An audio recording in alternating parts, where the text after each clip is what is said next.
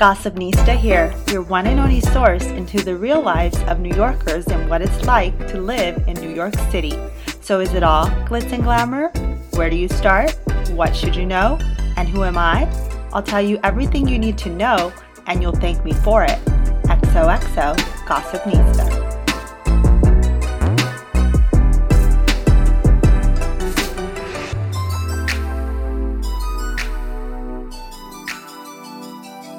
Hello, and welcome to the Gossipnista podcast. I'm your host, Mariana Monks, and on today's episode, I'm bringing you an abundance of topics, but all of which intersect with real estate in New York City. Now, abundance is the key word today, as my guest today, Vicki Barron, chooses to have a mind frame and a state of mind, which is abundance. And it's no wonder that she is uber successful and a leading power broker in New York City with Compass. She also is going to share how she believes that not all architecture and real estate in New York City is created equal. She's going to elaborate on that, so please stay tuned. This is a very insightful episode. Vicki is a wealth of knowledge with so much wisdom to share in real estate and just for New York lovers. So without further ado, here's my interview and Vicki Barron's New York story.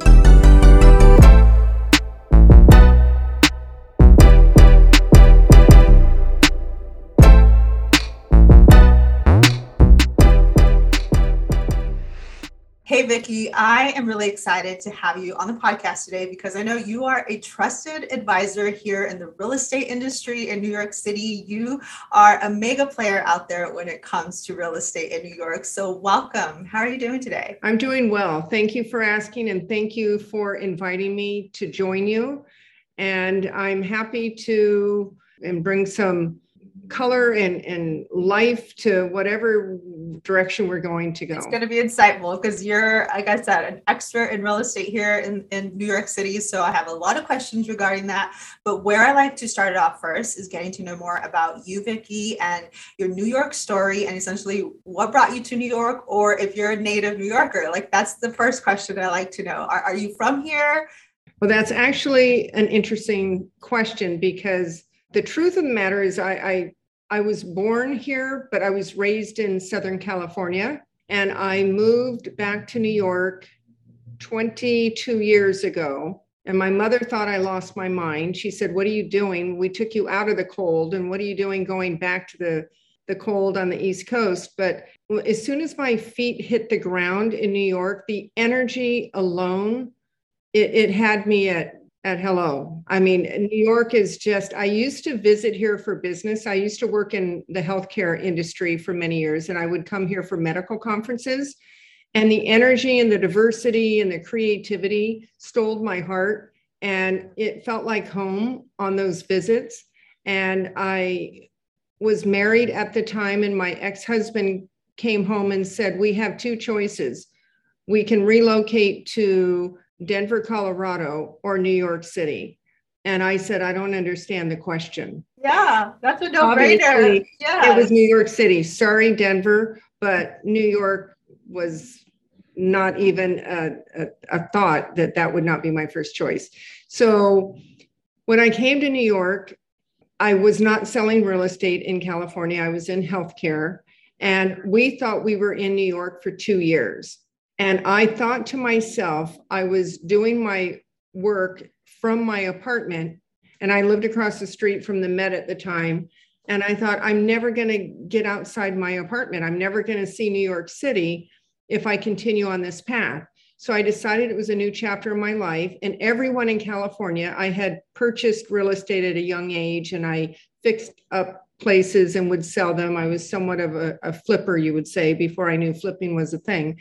But I was not licensed. It wasn't my job. It was just a passion that I had. And people used to say, "You should be licensed. You should sell real estate." So I thought to myself, what if I get licensed in New York, and then I can run around and see all these amazing buildings and get into see the architecture and the history, and what better way to get to know New York than if I'm a licensed agent? Wow. So I got my license, and it was the best choice I ever had. Now, keep in mind, I had zero connections in New York. I did not have friends. I didn't have relatives. I really didn't know anybody. And I went on my first interview, and it was a large firm, and the manager was not so impressed with my healthcare background. So she said, "We don't have a desk. Call me in a year." And I thought to myself, wow, that's going to be difficult to try to get a desk. I didn't realize it was going to be so hard. So I said to the manager, I said, "Well, I don't mind waiting if it's the right fit. So if you'd be kind enough, if I could have 10 minutes of your time just to sit in front of you and ask you some questions, because if we're aligned and it makes sense, I don't mind waiting for that desk to open up. And if it's not the right fit, then I'll accept a position elsewhere. Does that make sense to you?" She said yes. So she welcomed me in on that Thursday. And in that interview, I must have asked her 50 questions. And I think she was surprised, but I was really, truly not trying to be obnoxious. I was trying to understand the lay of the land. 100%. So she gave me the opportunity and hired me on the spot. And in that interview, I was so honest. I said to her, I felt bad, like I tricked her or something, because she said she didn't have a desk. And then all of a sudden she was offering me a desk. Yeah. So I said, I should probably disclose to you, I don't know anyone in New York. An aunt is not going to call me to sell her 7-room on Park Avenue. She said, "Well, how are you going to get business?" I said, "Well, that's a very good question. And I honestly wish I had a good answer for you, but I don't. But what I do know is I understand business and people, and I will figure something out." So Fortunately, she gave me the opportunity. And what I ended up figuring out, the only thing I knew, was for sale by owners. I converted them, and I did like 20 transactions my first 9 months. Wow. And then I was nominated and won Rookie of the Year. So that's kind of how I got started in New York. Oh my gosh, goosebumps all around there, Vicki. You just laid it all out. You let us know where you came from, where you've been, and how you started in real estate. I really enjoyed listening to that. Obviously, you're a people person, a relationship builder. You sold her on the spot. You converted her from saying no desk to here's a desk. And, I love that your initial want with real estate was to be out in the energy of New York and, really be on these streets, feel the architecture, see the inside of these places. And here you are today. Like, I love it. And so let me peel back a little bit of layers there, Vicki. Okay. So you were born here in New York City or New York State? No, I was actually born in Baltimore, Maryland. Okay. And then we had relatives in New York, so we'd come to New York. So it was on the East Coast, but it wasn't New York City. And then you went to LA, came back, and then you got into real estate. You said you were on the Upper East Side working from home, which we've all felt that during the pandemic these last 2 years, right? Correct. That's been life for us. Okay, so where did you land upon? Was it the Upper East Side, and where have you been neighborhood-wise, like in New York City? So this is very interesting, because never say never, right? When I landed here, I didn't know the difference of downtown, uptown, west side, east side. I had no idea. And it was a very quick move. So we just landed on 80th and Madison, across from the Met on the Upper East Side. And then from there, I moved to Carnegie Hill. And at the time, I used to come to downtown around 14th Street, and I thought I would never live down here. It was coming from California. It felt too congested. It was just, I didn't understand the location at all. Right. And then, of course, now I am living on 17th and 7th, or 18th and 7th Avenue. My gosh. So never say never, because exactly where I said I would never live is exactly where I'm living. And I've lived in the West Village. I've lived in Flatiron, and I'm currently in Chelsea. And the truth is, each pocket in New York has its own story to be told. Yep. And I kind of love it all, but I'm a little more building specific. Real estate in New York is not equal. That I can tell you. The architecture is not equal.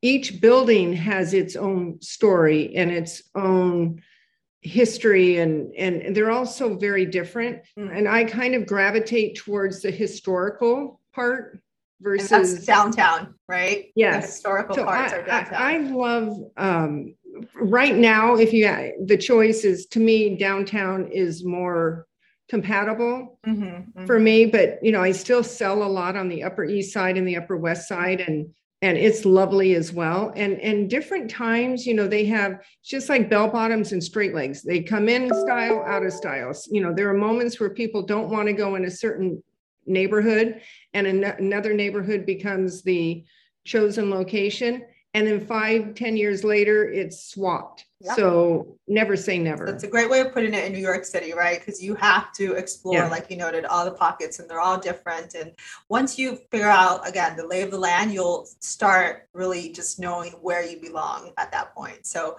lovely.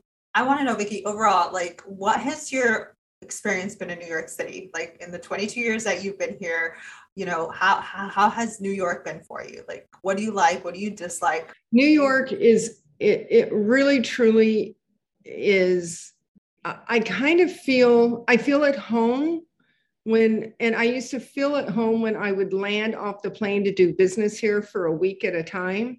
The energy and the creativity, the people, it's the people that fascinate me.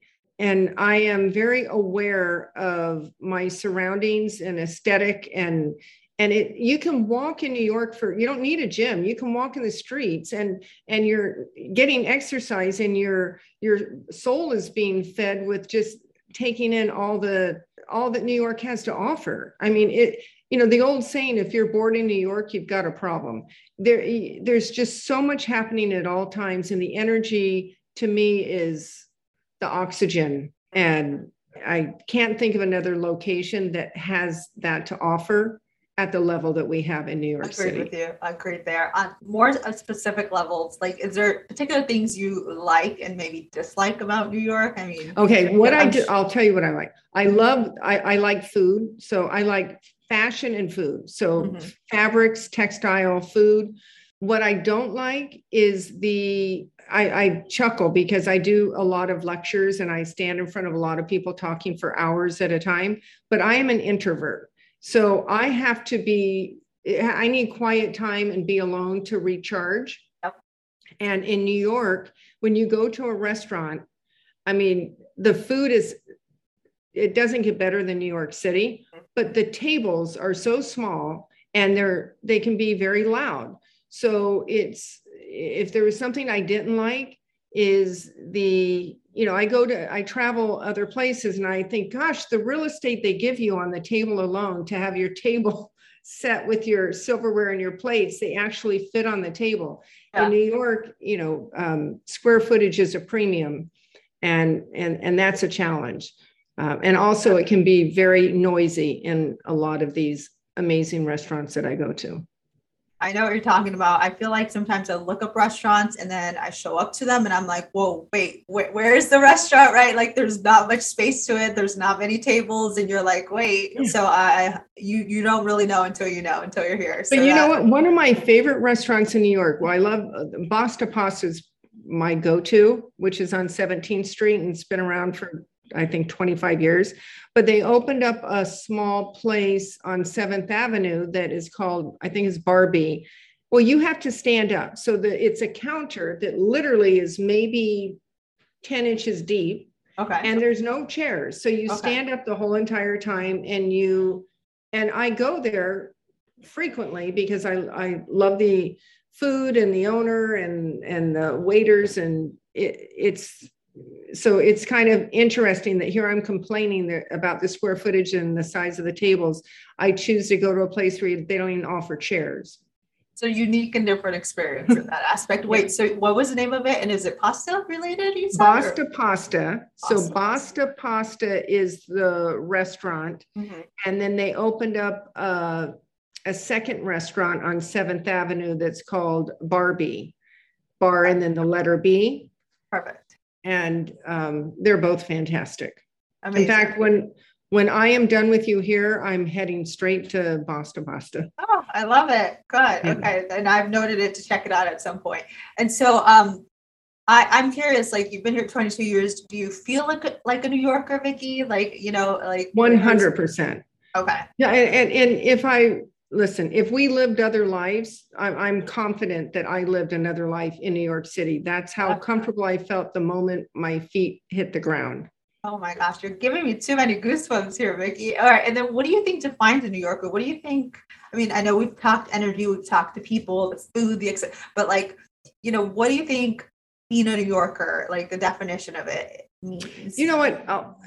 I have a lot of friends, obviously, from LA and other parts of the world that come and visit here. Mm-hmm.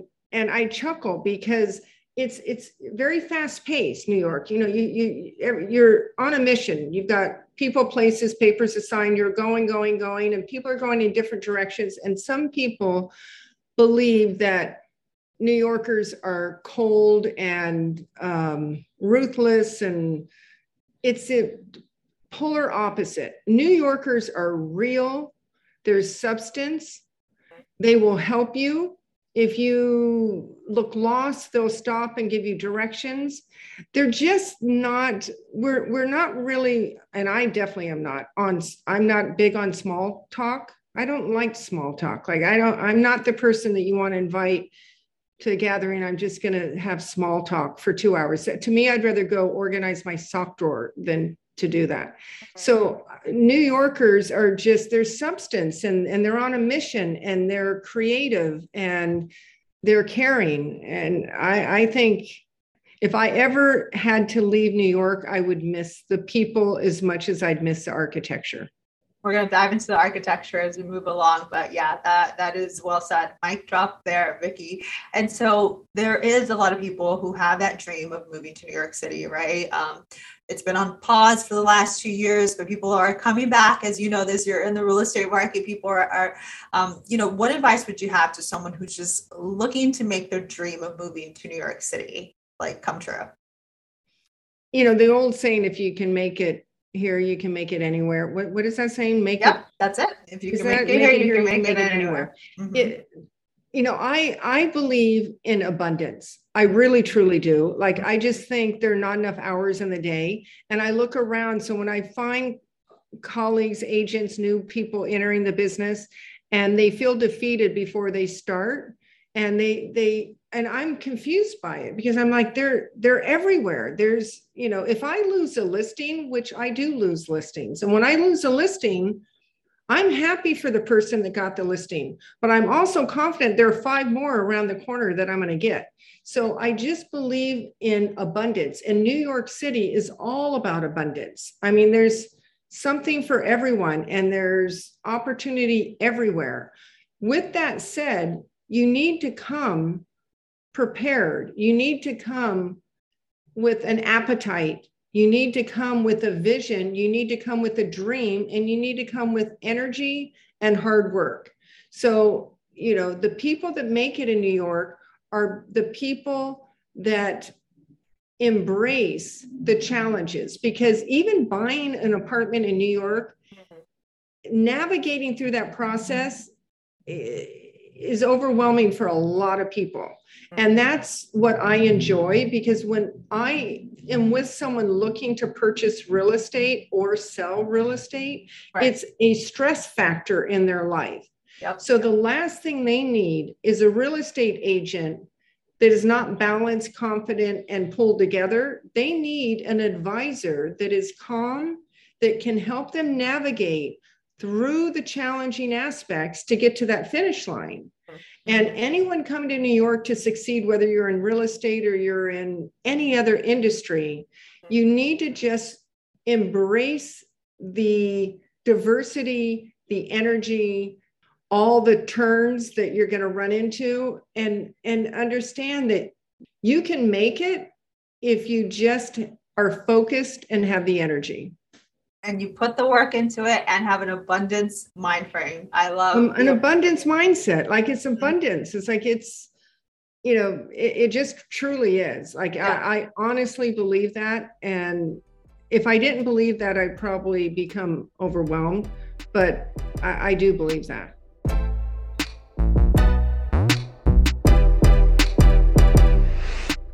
Gossipnista here. I hope you're enjoying the show so far. I wanted to hop in here to ask that if you haven't yet, if you could please subscribe, rate, and review this podcast wherever you listen. This will help me reach more people and spread the word about New York City and those who love it. And if you want to stay up to date, be sure to follow @Gossipnista Podcast on Instagram. Now, back to the show.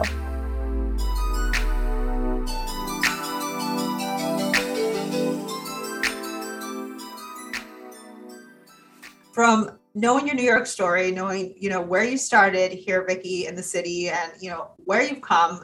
Actually, where you've come is where I want to dive into. So let's dive into your background, more about your career in real estate. You told us essentially how you entered the real estate world. So from there, your first year as Rookie of the Year, tell us, how long have you been in the industry in New York City, and where are you today? I've been in the industry, I believe it's been 22 years. And as I mentioned, I got started through for sale by owners.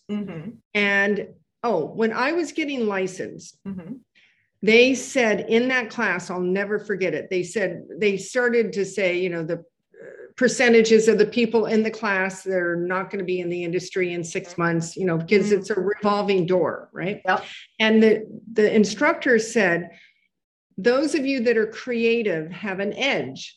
And I'll never forget sitting in the class thinking, what does creativity have to do with real estate? And I wish I knew who he was or could find him today, because I go up to him and say, that was the most brilliant thing you said in the class, because creativity is so valuable in what we do. And having a creative mindset to understand how to position real estate or identify real estate is key. So I used a lot of creativity and things that other people were not doing. I gravitated towards that, and that set me apart. I did staging, my own staging in apartments before staging was really a thing in New York City. Wow. I did events and partnerships with creative people in spaces that I had. People were not doing that 20 years ago.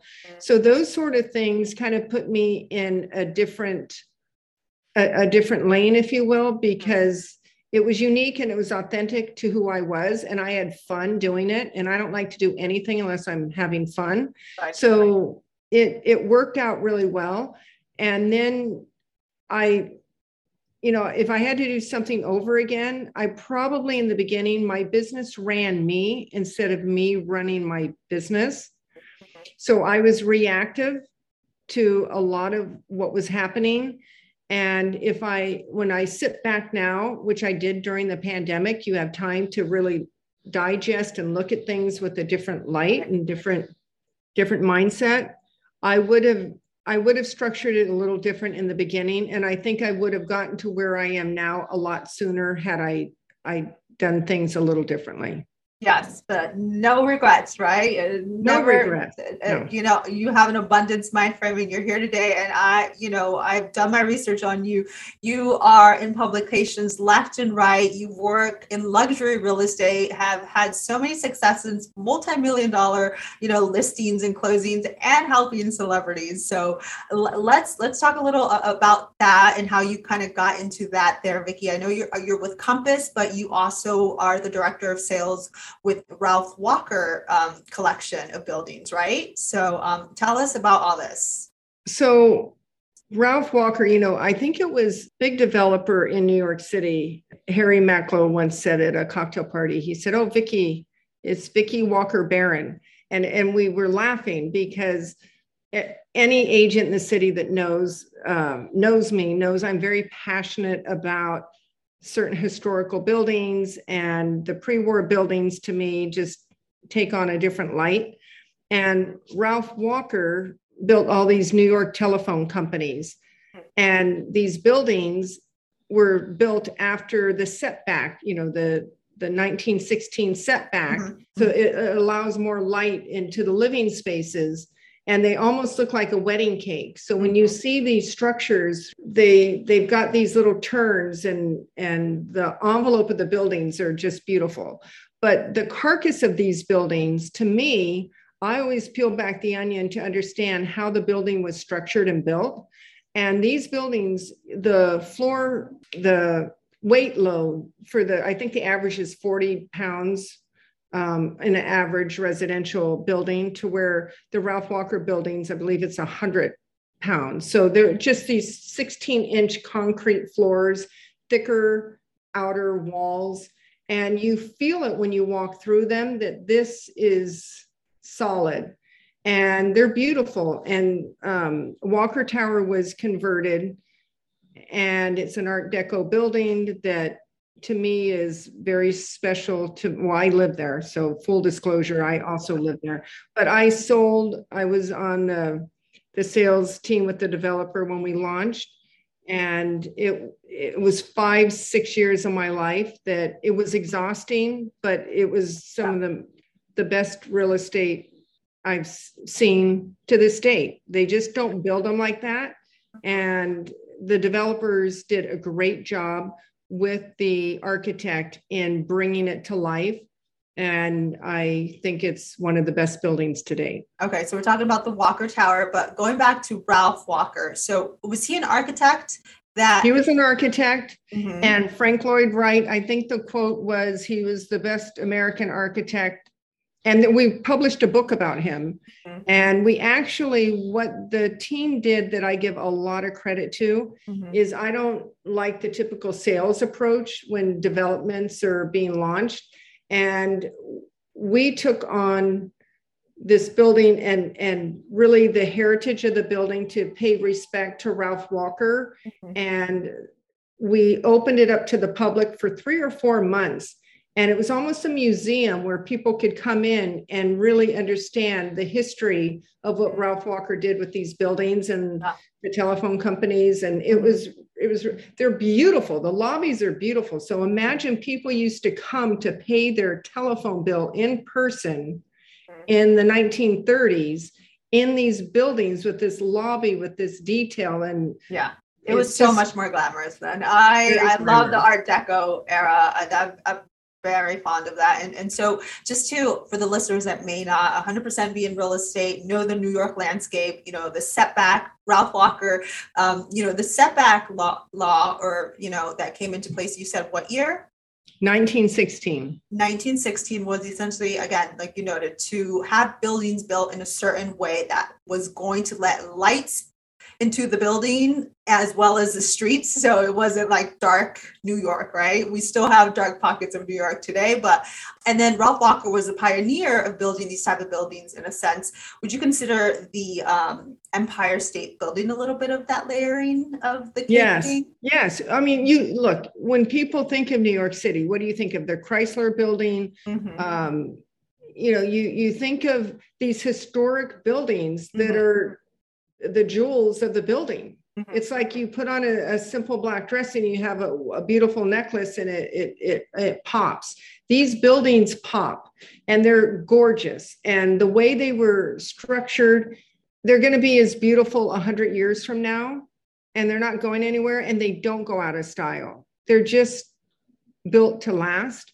Yep. And there are some developers I give credit to that do a good job at kind of bringing beauty back, if you will.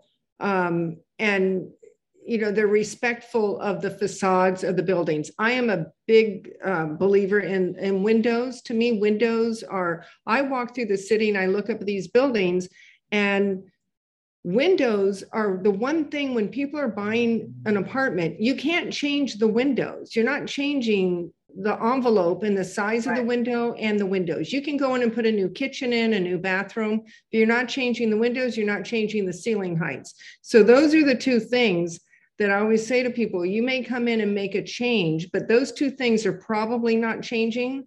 So if they're really small, underwhelming windows, some windows that people put in, they look like, it looks like a commercial building, and they're not beautiful windows. They look. Yes, I think like we noted, light is everything in New York City, right? And that comes with windows and good architecture and so forth. So thank you for kind of sharing a little background with regards to Ralph Walker and the history and how you work with him. And tell us more about you yourself as a realtor agent. Like you are a selling and a listing agent, and you work in the luxury market, correct? Is that correct to say?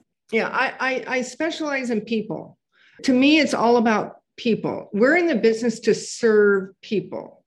And my joy is identifying someone and understanding their need. Mm-hmm. You know, there's a lid for every pot. And I already mentioned on this call that, you know, the diversity and all buildings are not equal. And what is a good fit for one is not a good fit for another. So there are some people that have certain needs and dreams. And when I understand and hear what they are, then the joy I have is going through and identifying what rock to turn over and find what they're looking for. Right. So I don't really specialize in a certain location, even though a good part of what I do is downtown. Mm-hmm. I do a lot of business in Brooklyn, and we do, you know, business all over the city, but it's really understanding what's important in our role is understanding the buildings. We're like building specialists. Like if you name a building, and I tell people on my team this, you need to know that building. If you're at a cocktail party and someone gives you that address, you should say, oh, white brick building built in 1962, 2 elevator banks, you know, 112 apartments, you know, mostly, or they're, you know, mainly 2 bedrooms. You should know what these buildings are. And when you know what they are and understand them, and pricing is a big deal to me, because if I had one dream come true, it would be to get rid of price per square foot.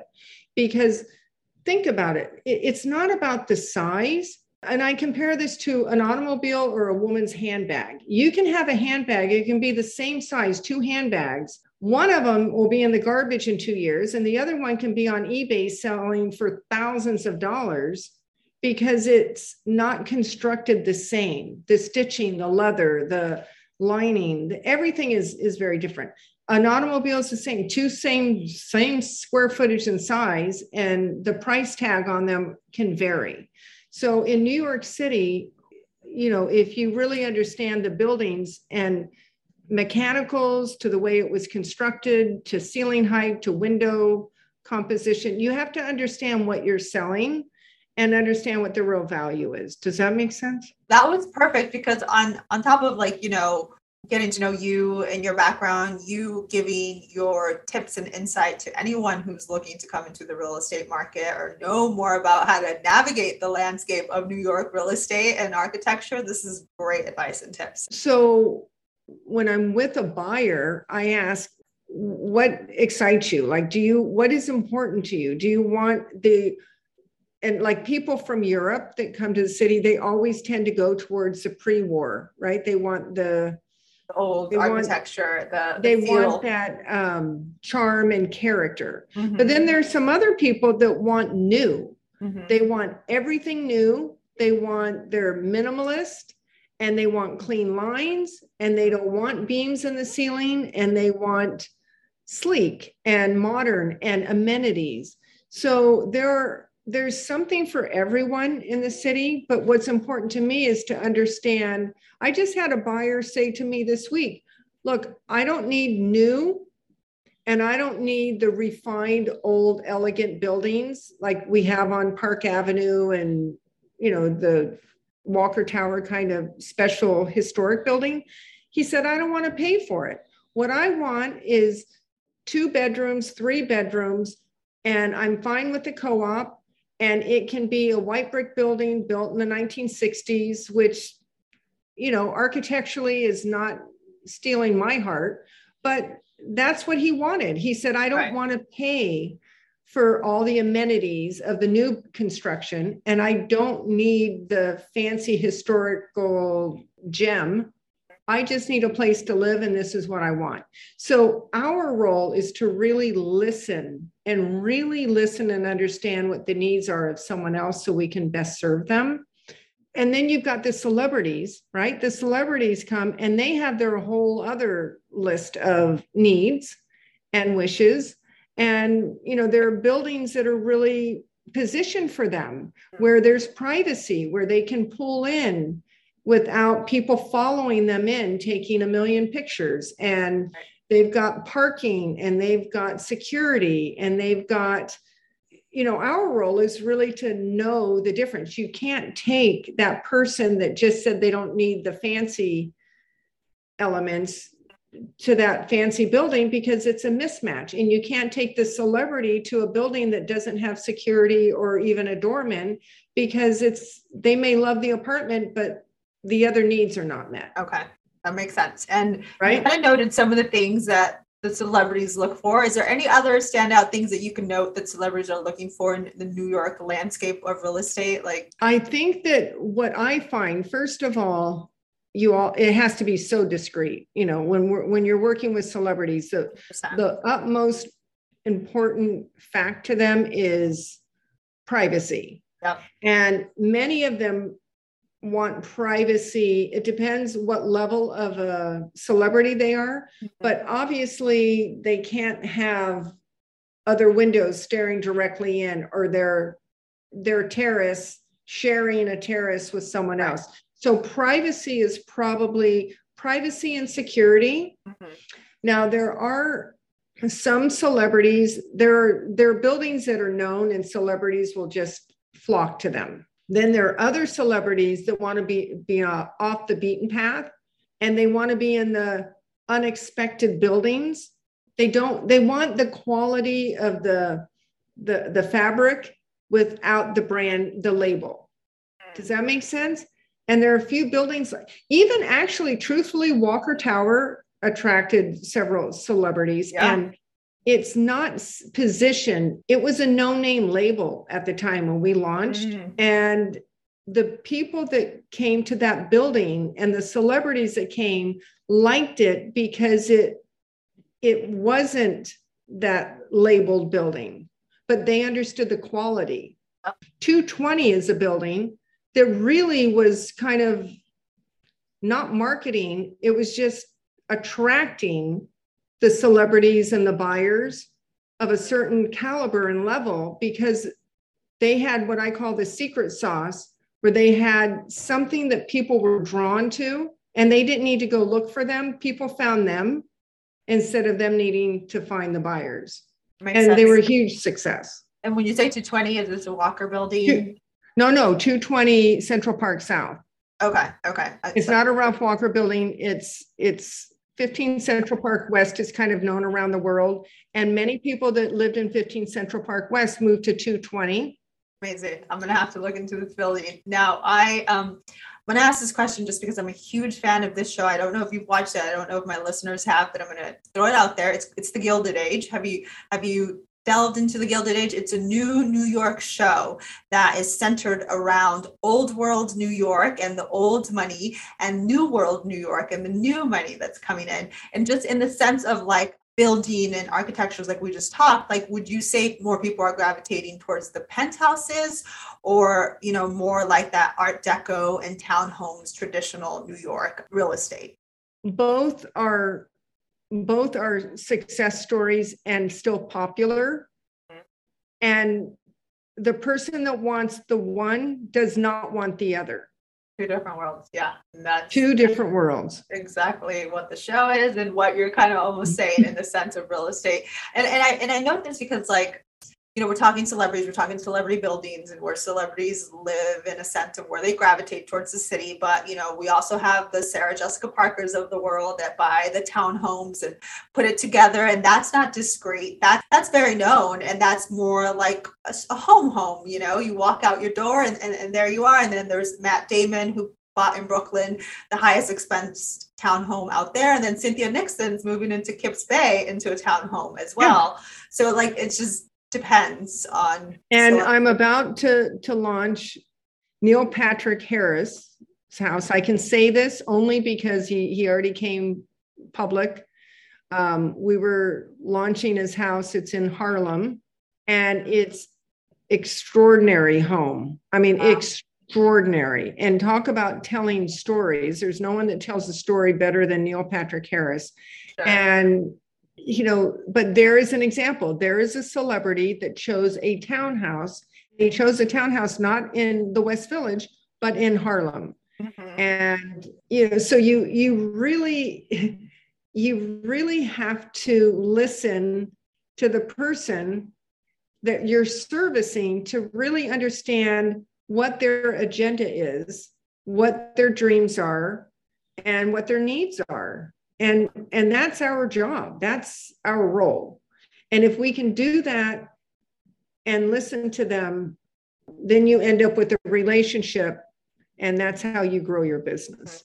I love that. I love that we've just opened up, and you by sharing the Neil Patrick in Harlem and just other locations, how open of a landscape and accepting and just, the possibilities there is in real estate and just neighborhoods. So thank you for kind of sharing that. I'm going to start wrapping up this segment, asking you another question in that aspect. So I know 2020 was hard for New York, for the world, but particularly in real estate, second quarter of 2020, there was like a 50% drop in the real estate market. 2021, about that second quarter, really started to pick up, right? Now we're Correct. In 2022.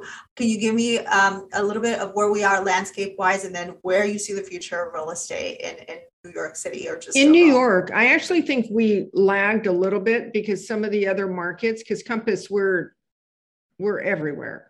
So I get fed. And I'm a junkie with real estate. I sit and look at these listings every morning from Hawaii to Texas to Aspen. And those markets, it's been multiple bids and people can't seem to buy a home fast enough. And there are many people in line. That's now happening in New York. Like this week, we had 2 buyers out in townhouses and we were bidding 700,000-800,000 over the asking, and we were not winning. We were not getting it.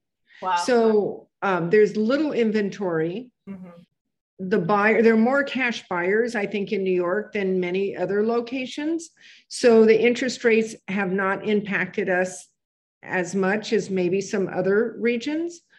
Where do I think it's going? I think we'll still have a strong 2022. 2023 may start slowing down. I don't think a lot's going to happen with prices. I don't think we're going to see what happened in 2008. I don't see that coming. And I've lived through, 9/11 and 2008, and I've lived through a lot of these markets. Mm-hmm. But I think this one feels very different. And I think there's a lot of money out there right now, and people are still believing in New York and they're buying. I can tell you for a fact that New York is not rolling up and going away. Never does. And if it does for a second, it always comes back, right? So Correct. You've been here, you know that. And I've truly appreciated knowing your insight on the real estate market, sharing your story, Vicki. I wanted, before we wrap up, is there anything I may have missed that you'd like to note with regards to real estate, your story, anything, and then also where someone can connect with you? I have a lot of passion for the people in the industry. I really think real estate agents work extremely hard, and I don't care what firm you're with. I need you to transact. And the relationships among the agents at the various firms are very important, and the respect and the dignity and the energy that we give one another is very, very important to me. So I'd like to thank every single agent that are out there working hard, because I don't think they get enough credit for what they do. It's not an easy business, and it's a lot of hard work. Mm-hmm. And I just feel that you have to be polite and nice. Nice and kind never goes out of style. Mm-mm. Never. And you said it perfectly there with your abundance of, gratitude for the real estate market, realtors, the hard work that you guys are putting out there. I know it's a grind. It's definitely a grind. And, I mean, just for context, the real estate market and apartment shopping is a grind. I cannot imagine the real estate buying and listing and selling market. So thank you for all you do, Vicki, to you and for your time today. Where can people connect with you if they're, looking to potentially talk real estate with you or just, connect on social? Sure. They can, it's bbaron@compass.com is my email, and anyone can email me, and I'm always happy to help agents. Look, I remember what it was like getting started, not knowing a thing. When I look back and I think what I didn't know, I still don't know a lot. I wake up every day saying I have no idea. And, I like that. To me, the ego is the biggest enemy. So once your ego gets to a level and you think you're too important or too good or you know it all, you might as well lie down and go to sleep. Yep, the ego is a killer for sure, and nobody needs that. Yeah, in this city. So I really thank you for taking the time, and I hope that there was some value in something I shared. And if there's anyone on the call that wishes to email me or reach out, I have worked and volunteered at the Real Estate Board of New York for 21 years. I teach a lot of classes there because I think it's important, the knowledge and the sharing, again, for every agent at any firm coming together. If we can all raise our level of serving other people, then we'll all be looked at in a better light.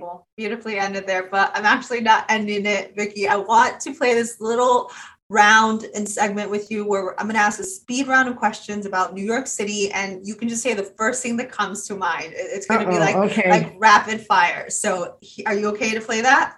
Sure, I'll play it. First question, uptown or downtown? Downtown. West side or east side? West side. Favorite New York neighborhood? West Village. Favorite New York borough? Brooklyn. A driver, subway, bus, city bike, what's your transportation mode? Walking. That's a good one. Favorite season in New York? Spring. Favorite New York food and restaurant? Sushi Agari. Love it. Okay, so sushi. That's it's always hard for me to find sushi in New York, so I'm glad you gave us that one. Sushi Agari in Tribeca is amazing. Beautiful. Favorite tourist destination in New York City? I would say the MoMA. Okay, favorite non-tourist destination? Maybe a little hidden gem you have or know of? Would be Murray's Cheese. A food place. Other food.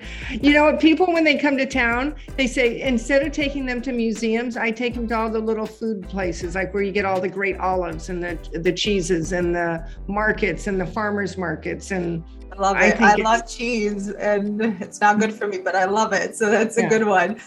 Favorite holiday in New York City? Christmas, because it's so beautiful. Everything gets decorated. Favorite New York park? Oh, well, Central Park. Lovely. And then favorite weekend getaway from New York City? I go to Cape May. It's a small little beach town. No one knows. Everyone goes to the Hamptons, I know, and I go to the Hamptons, but I bought a bed and breakfast in Cape May, and I don't run it as a bed and breakfast, but it was a bed and breakfast. It was built in 1905, of course, a historical building, and it's close to the beach, but it's got a farm, and it's beautiful. You have your own little oasis. Who needs the Hamptons? Yeah. Love it. Okay. It's very Victorian and historical. Beautiful. One word to describe New York City? Creative. One tip on how to live your best life in New York City? Be kind. Lovely. Vicki, you have been amazing. Everything you've said has been so insightful and great. I do want to ask the last question. Did you think of that quote of, what your New York quote would be? Or I think the quote I would probably give is, energy is the driving force in New York City. Thanks for tuning in to Gossipnista. Your support means the world. If you've enjoyed what you've heard, please be sure to hit the subscribe button and share this podcast with your friends. Can't wait till next week's episode? Follow along on Instagram at Gossipnista to get my latest New York happenings.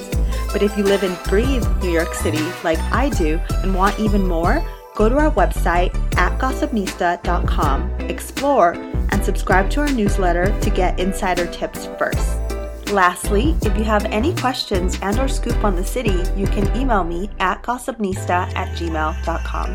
Until next time, you know you love me. XOXO Gossipnista.